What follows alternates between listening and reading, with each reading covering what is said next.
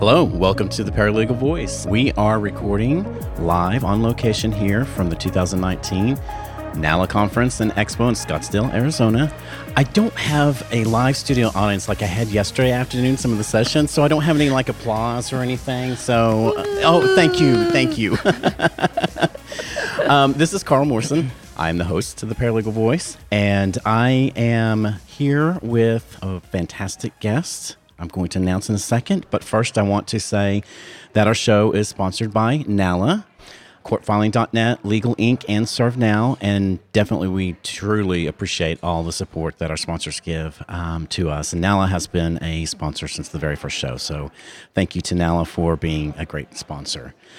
Joining me today, I've got with me Dr. Greta Zeimetz, CAE. She is the Executive Director, CEO of NALA, the Paralegal Association. Greta, welcome to the show. Thank you so much for doing this. Thank you, Carl. Well, happy to be here. I will tell you guys, Greta's amazing. I'm going to let her tell you about herself, but I've got to know Greta since she came on in 2015. Is that right? Yes, correct. And she's been doing a lot of great things. So, Greta, why don't you tell a little bit about yourself? Thank you, Carl. I don't like to talk about myself too much, of course. But yes, I started at NALA in 2015 and been making a lot of changes since. New databases, new learning management system, and I like to laugh because we got a new phone system. We actually have voicemail now. So we've been working on a lot of foundational things, logo updated, things like that. So I live in Tulsa, where NALA's headquartered, and a couple of my kids are with me and going to school at OSU, and one son's up in Wisconsin. And I'm a foster mom for a big Great Dane named Dixie. Oh. And she's wonderful. Oh, my gosh. Well, first I have to say, as a former Okie, I now live in Las Vegas, but I'm a former Okie, so go Pokes. Yeah, right? Right. Yeah. I love dogs. And, Me too. Great Dane. She's beautiful. I love her. Oh, my gosh. I might be a foster failure. I'm just admitting that now. No, never. Well, it means I might keep her. I'm supposed to just be foster, but I love her. Mm-hmm. So, Greta, tell us a little bit about your background as a executive director for associations in the big picture. What does CAE stand for? It's a Certified Association Executive. Okay. So it's our certification through American Society of Association Executives. Okay. I worked in associations for more than 15 years prior to coming to NALA. So Fantastic. I was a director of education and research for 13 years for a tax association. And I have to tell you, I love the paralegals much more. They're wonderful. They're a wonderful group. Of course we are. I know. I love them. That's great. It's great. So thank you. Yes, thank you. Okay, so we're going to jump into my topic that I thought listeners would love to hear about. And it's about membership and membership engagement and engaging members. I know we struggle a lot of different things. So let's first talk about legal associations. Okay. And of course, NALA's been around since the beginning, really, of the paralegal industry. Yeah, long time. Almost 50 years, if you think about it. And truly, NALA's been a force in the profession. And for me, I look at NALA as really, and its history and the organization itself, NALA really had to start at the grassroots level to really get started. There wasn't a paralegal association already in place. Right. You had to start and you had to create, because the industry was new. So what would you say are some of maybe the three biggest strengths, legal association-wise, that are in today's environment? Sure. Well, I really think in today's environment, in terms of strengths, we really look at the members themselves, of course, and the knowledge that they can bring to those groups.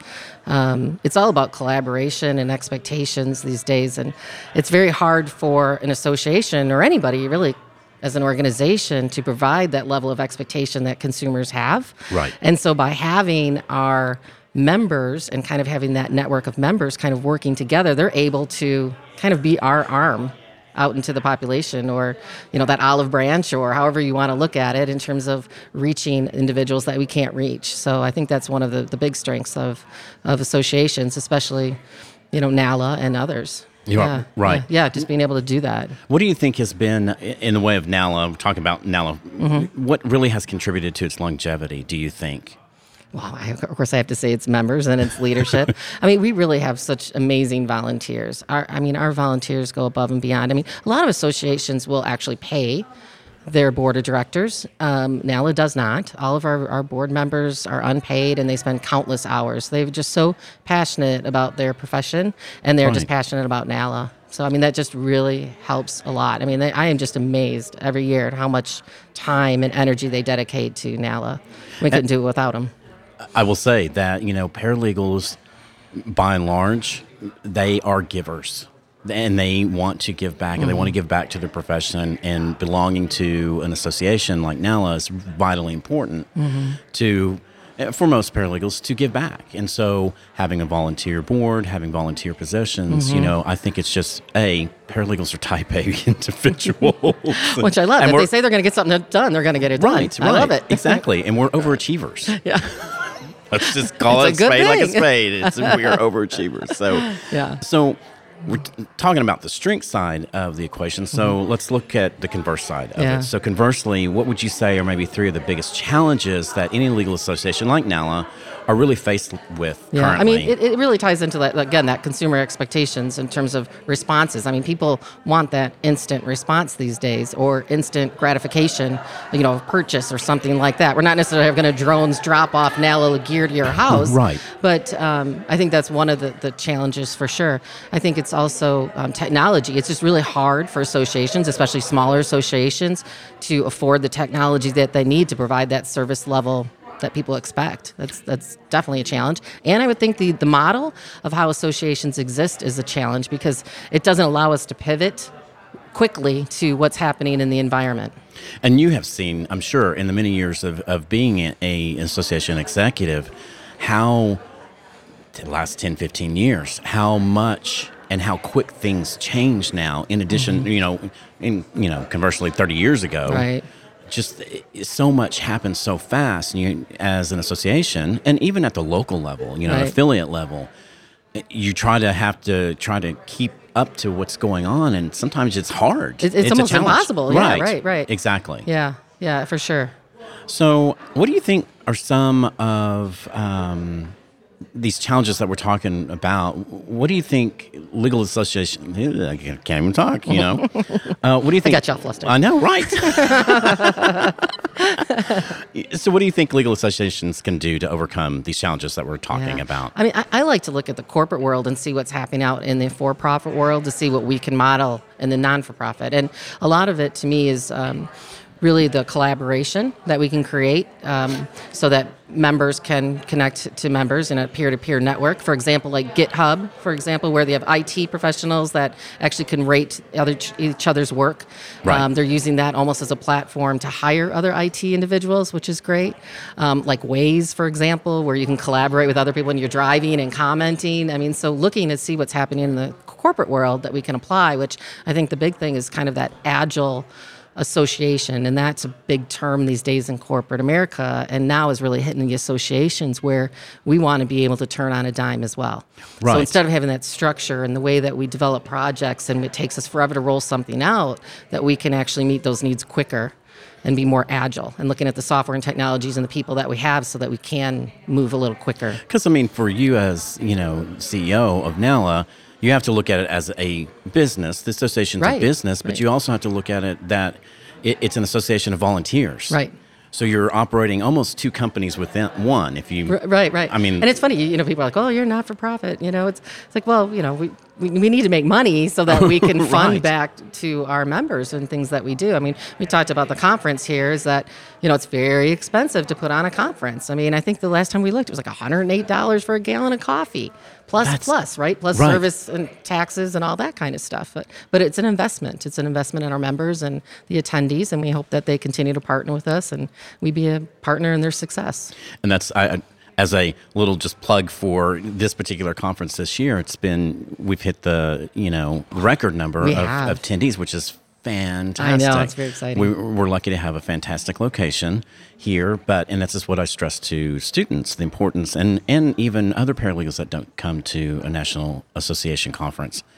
Come, because it's networking. It's meeting others across the country. I've met so many people at this conference alone this weekend, and I still got another day's worth to network, to build, that I can reach out to now in corporate positions that I didn't have before. So Absolutely. Absolutely. Coming to a conference like this is important. So. Well, in fact, I think I saw in a picture of you giving somebody your autograph. I think that was in the app that we have, that all the engagement we have beforehand. So, right. Talking about engagement, exactly right. Yes. And that's a great tool that we've got this year. And I know we've had it in past years, but it seems like a lot of individuals are really, and not just me, but a lot of different people are really engaged with Absolutely. the app specific to the conference, that you can post pictures, you can direct message individuals, you can connect with people, and it's all about I call it the gamification. It is, absolutely, because there's that leaderboard. You can check to see how far people are. Yeah. Right, and Kelly LaGrave, I interviewed yesterday. She and I are like competing. You are. I know. I've been checking that out.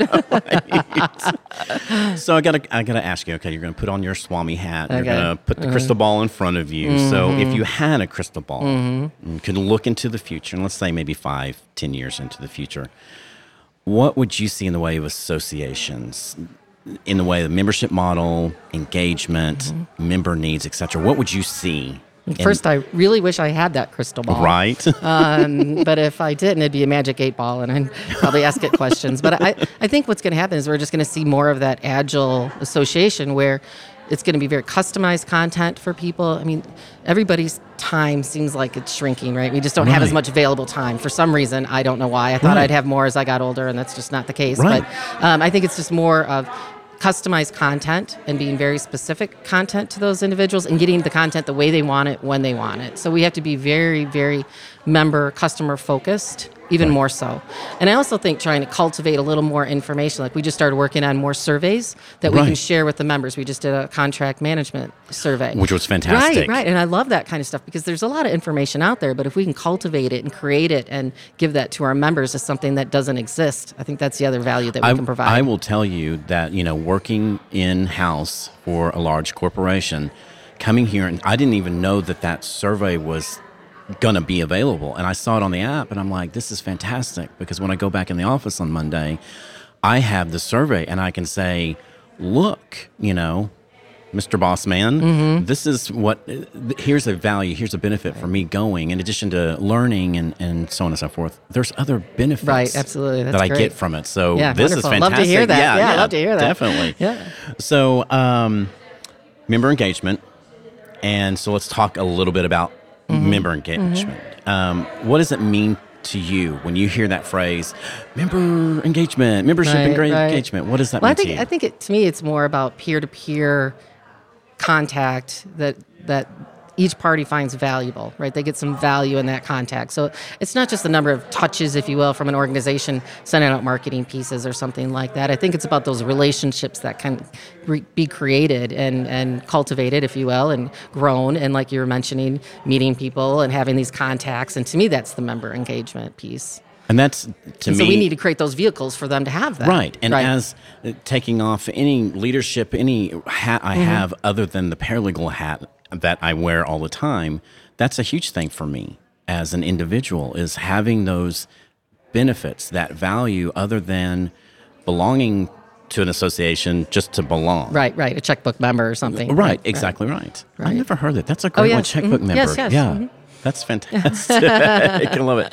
So this is my last, what I call the substance question. Is there something that associations struggle with, or does it come relatively easy to most associations when we're talking about membership engagement? Is it easy, or is it a challenge?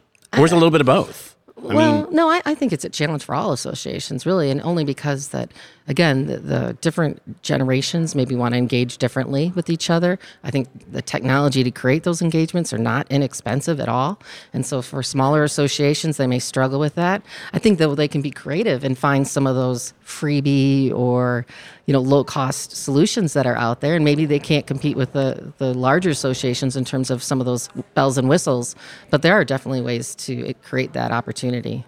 To me, big thing is the personal engagement, the being able to talk, and not even physically being in the same room, but even technology now allows us, between Skype, Zoom, Google Hangouts, your FaceTime, exchanging people's numbers and contact information to even virtually engage with them is vitally important. It's part of that membership engagement. Absolutely.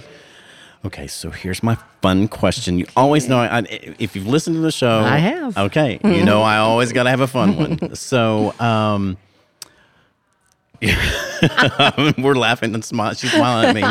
So I have to ask you, what's your funniest Greta story? And that can be told on air. Yeah. I need to preface that.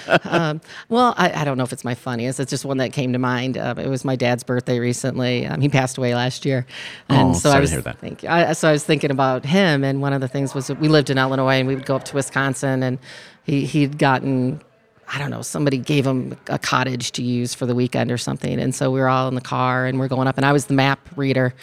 And I really did not know where we were. And I was told him we were real close, and we weren't. And so he just kind of teased me the whole time about how awful my map reading skills were. And I, of course, love maps now. And, well, the joke was kind of on him, because as we pull up, we see this beautiful house, and we see the sign, and it says the garage. Well, guess what? That's where we stayed. And so it was me and my two brothers, and we each had friends, and we're all like young adult teenagers for the whole weekend. So he got to stay with us in the garage. So I love that. I was like, yeah, you got it.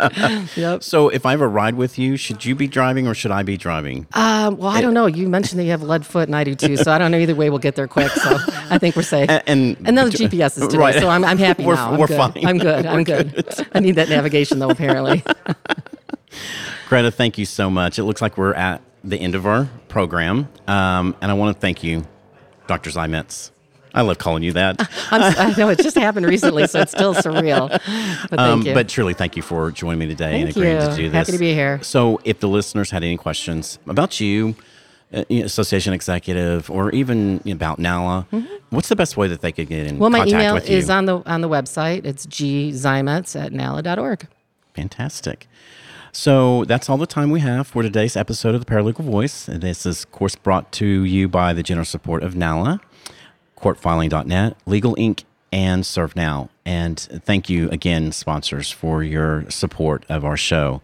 And thank you, listeners, for tuning in. If you like what you've heard, please rate and review us in Apple Podcasts, Google Podcasts, Spotify, or, of course, your favorite podcasting app. I'm Carl Morrison, host of The Paralegal Voice, and if you have any questions, please send them to me at devotedtolaw@gmail.com.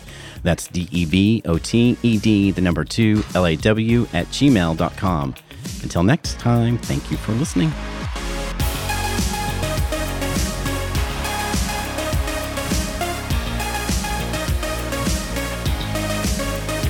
The views expressed by the participants of this program are their own and do not represent the views of, nor are they endorsed by Legal Talk Network, its officers, directors, employees, agents, representatives, shareholders, or subsidiaries.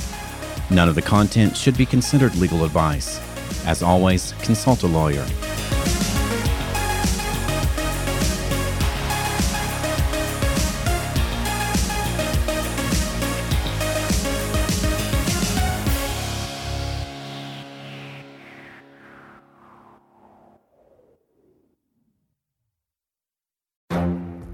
The Lunch Hour Legal Marketing Podcast, your resource for the tips and tactical advice you need to grow your business. Plus, keep up with the news and commentary you crave to stay one step ahead. It's hosted by me, Guy Sakalakis.